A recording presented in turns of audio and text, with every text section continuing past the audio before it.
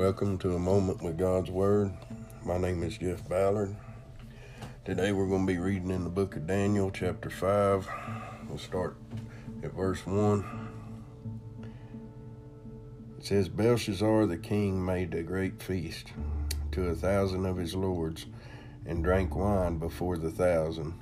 Belshazzar, whiles he tasted the wine, commanded to bring the golden and silver vessels which his father Nebuchadnezzar had taken out of the temple which was in Jerusalem, that the king and his princes, his wives, and his concubines might drink therein. Then they brought the golden vessels that were taken out of the temple of the house of God, which was at Jerusalem, and the king and his princes, his wives, and his concubines drank in them. They drank wine and praised the gods of gold and of silver, of brass, of iron, of wood, and of stone. In the same hour came forth fingers of a man's hand, and wrote over against the candlestick upon the plaster of the wall of the king's palace, and the king saw the part of the hand that wrote. Then the king's countenance was changed, and his thoughts troubled him, so that the joints of his loins were loosed, and his knees smote one against another. The king cried aloud to bring in the astrologers, the Chaldeans, and the soothsayers, and the king spake and said to the wise men of Babylon, Whosoever shall read this writing, and shew me the interpretation thereof, shall be clothed with scarlet, and have a chain of gold about his neck, and shall be the third ruler in the kingdom. Then came in all the king's wise men, but they could not read the writing, nor make known to the king the interpretation thereof. The first thing we want to look at is the arrogance of this king. See, during this time, there's a war going on outside, and they're behind this big, thick wall, so they think they're safe. And he's so arrogant about everything that he's sure he's going to win the war, and he misuses the things of God. He's having this big party behind this wall, and he says, bring in the gold and the silver stuff that his dad, Nebuchadnezzar, stole out of the temple, out of God's temple. So we see him misusing the things of God. And we see that a lot today in the world. We see a lot of people misuse God's word. We see a lot of people misuse God's house.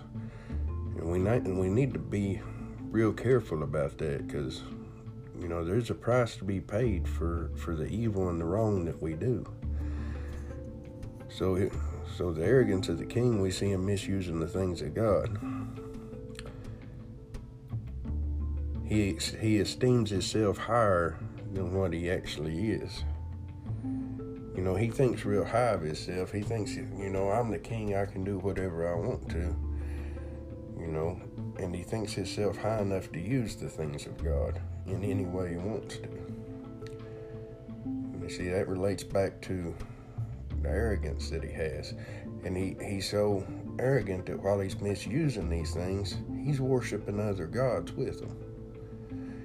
So not only is he misusing the things of God and acting like, there's nothing he's going to have to answer for because he's a king, he's using the things of God to worship other gods. But we see real quick, the second thing I want you to look at is God's attitude adjustment. We see real quick that God wakes him up, don't we? We see his countenance change. It says in verse 6, Then the king's countenance was changed, and his thoughts troubled him, so that the joints of his loins were loosed, and his knees smote one against the other. Now, I don't know how you interpret that, but the way I interpret that is he pretty well messed up his drawers, and his knees were shaking. You know, I guess if I seen a hand come up here out of nowhere and start writing something on the wall, knowing that I was disrespecting the one true God, I'd say I'd be pretty shaken up too. Okay. See, he took the holy vessels that were in the house of God and he desecrated them by drunkenness, by debauchery, and by idolatry. He pretty well spat in God's face when he done this. He pretty well, you know, turned his nose up, thumbed his nose, whatever you want to say. He pretty well told God, hey, I don't need you. I'm big enough on my own. And this is what I think of your stuff. So we see his countenance gets changed real quick. We see that he pretty much, the way I take verse 6, he messed himself and his knees began to shake one against the other. We see that fear set in. You know, he knows what he's done. He knows that he's went wrong against God. You know, he knows God's strength and power because of Nebuchadnezzar that was before him. So we see that fear set in. We see him beg for help. Verse 7, it says, the king cried aloud to bring in the astrologers, the Chaldeans, the soothsayer. He's calling for everybody. Hey, anybody, somebody come interpret this for me. Somebody come explain to me what this message says. But he's looking in the wrong place. You see, if we want to understand a message from God, we need to turn to God and to God's people. You know, a born-again Christian should never look outside of godly people and God's word for advice. That's where we get our rules and what we go by. We don't make it up on our own. We don't go to somebody who's living in sin and don't believe in God and ask them how to live a godly life. And that's where a lot of Christians are messing up. They're listening to the world instead of getting in God's word and reading God's word and listening to God's word. So we see he asked everyone but God or God's man what to do. The mysterious writing on the wall turned their feast into a nightmare. It changed the whole tone of everything.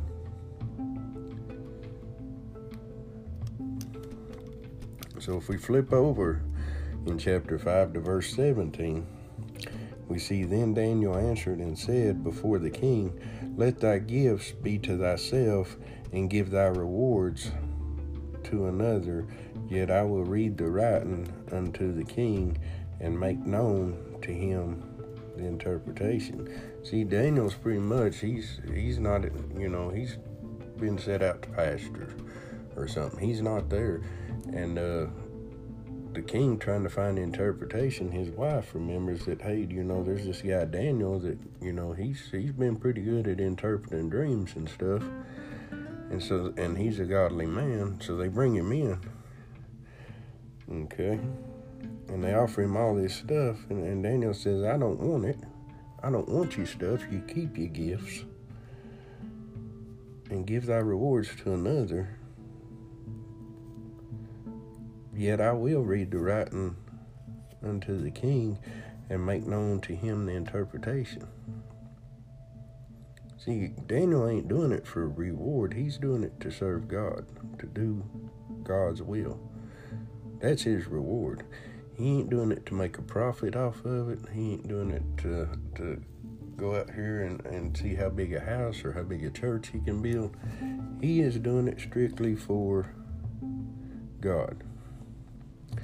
In verse 18 it says, O thou king, the most high God gave Nebuchadnezzar thy father a kingdom and majesty and glory and honor.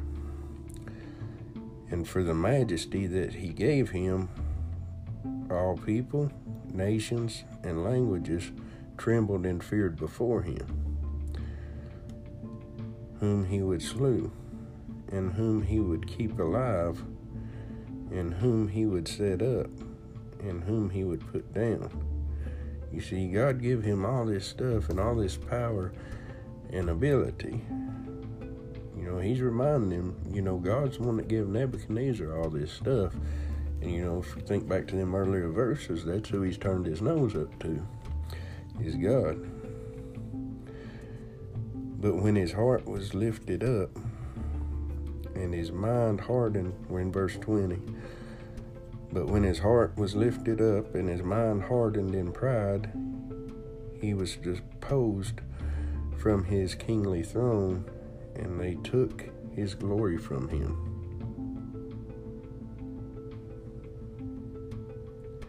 Said his mind was hardened with pride. See, when he got prideful and hardened his heart against God, he lost his glory. They took all that kingly stuff away. In verse 21 it says, and he was driven from the sons of men, and his heart was made like the beast, and his dwelling was with the wild asses. They fed him with grass like oxen, and his body was wet with dew of heaven, till he knew that the Most High God ruled in the kingdom of men, and that he appointeth over it whomever he will. You see, God will only let you turn so far against him. He'll only let you turn so far away. And it sounds to me, reading this, like God gave the king a reprobate mind, where he would believe a fantasy. He made him basically crazy. This guy's out here, he's chewing on grass out in the field with the animals. He is basically living out there like he's a donkey. Alright? Until he knew the Most High God ruled in the kingdom of men, and that he appointeth over it whomsoever he will. See, he had to wake Nebuchadnezzar up, and Daniel's pointing this out to Belshazzar, so he'll understand, look, he done went through this, why are you going through it again? See, we got to learn from history. We got to learn from other people's mistakes and stuff that they do if we want to grow. Okay, in verse 22 it says, and now his son, O Belshazzar, hast not humbled thine heart, though thou knewest all this.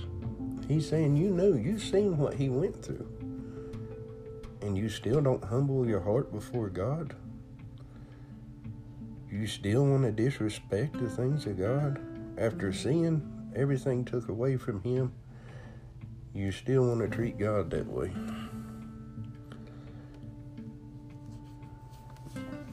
We'll start in verse 23. It says, but hast lifted up thyself against the Lord of heaven, and they have brought the vessels of his house before thee, and thou and thy lords, thy wives, and thy concubines have drunk wine in them, and thou hast praised the gods of silver and gold, of brass, iron, wood, and stone, which see not, nor hear, nor know, and the God in whose hand thy breath is, and whose are all thy ways, hast thou not glorified? He said, you're praising gods that can't even hear or see. False gods. He said, you're praising these gods that ain't even real gods, but the one who holds your breath, the one who gives you life, and the one who can take it in the blink of an eye, you don't praise.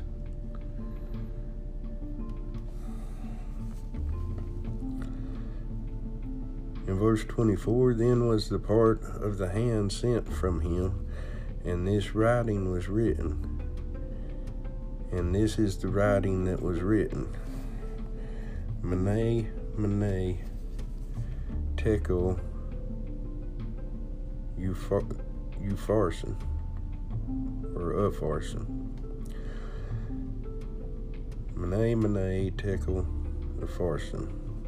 And Daniel says this is the interpretation of the thing. Mene, God hath numbered thy kingdom and finished it. Tekel means thou art weighed in the balances and art found wanting.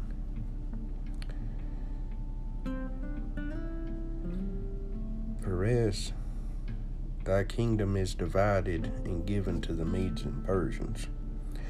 Then commanded Belshazzar, and they clothed Daniel with scarlet and put a chain of gold about his neck and made a proclamation concerning him that he should be the third ruler of the kingdom. Verse 30 says, in that night was Belshazzar, the king of the Chaldeans, slain, and Darius the Median took the kingdom, being about 62 years old. Let's back up to verse 22. It said, and thou his son, O Belshazzar, hast not humbled thine heart, though thou knewest all these things. One thing I want you to really see here, Belshazzar knew what he was supposed to do, and he knew what happened to Nebuchadnezzar. He knew who the one true God was. But knowing is not doing. You see, you can know all the scripture you want to know. You can memorize every word of that Bible, and you can throw it out there as pretty as you want to put it out there. But if you're not living for God, if you're not applying that scripture to your life to make you more Christ-like, if you're not putting forth that effort, if you're not trying, then it's a waste. It's vanity. You're doing it in vain. It's a waste of time. You see, if you've accepted Christ as your Savior, okay, if you've devoted your life to Him, turned your life over to Him, then you should be taking what's in this Bible and applying it to your life. You should be trying to change. You should be putting forth that effort. You shouldn't be repeating the same stuff. Okay? But knowing is not doing. You can know all the scripture that you want. If you're not applying it to your life, then you don't really have anything. You're not living for God. Belshazzar knew better, but still went against God. God gave him everything. And these people, they hardened their hearts against him. We see that in the world today all over. We see people that have hardened their hearts against God because they don't like the way things turned out or the way things happen. You know, if we ain't careful, we all get guilty of that sometimes. But we want to be real careful and tread real lightly when things don't go our way. We need to still be thankful for the things God has given us. That verse that said they were weighed and found wanting. What that means is he set his life up on a scale, and he weighed the good against the bad. And what he's saying is it was over. He had done so much bad that it outweighed the good so much. He was done.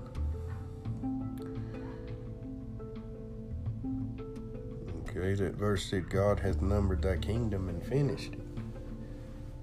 What he told him right then is, you're done today.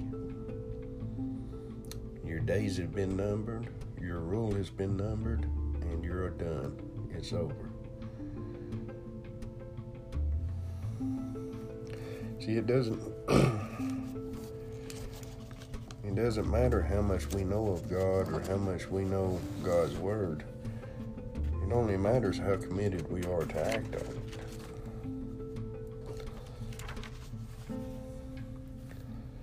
It matters how committed we are to act on it and what He has taught us to do it. You see, every time we open this book, listen to a preacher, we should be learning something. When I read this story, I see a lot of the problems that we have today in modern times. I see a lot of people that use the church and things of God for their own benefit, for their own glory, whether it be to make money off of it or to throw their chest up and slap themselves on the back, We need to be real careful that we don't fall into that mindset. We need to be real careful that we don't treat God's house or the things of God as a social club. See, you get to where people think they own the church, they forget that that church has an owner. God's the only one that owns that church. I don't care if you laid every brick in it. God's the only one that owns that church.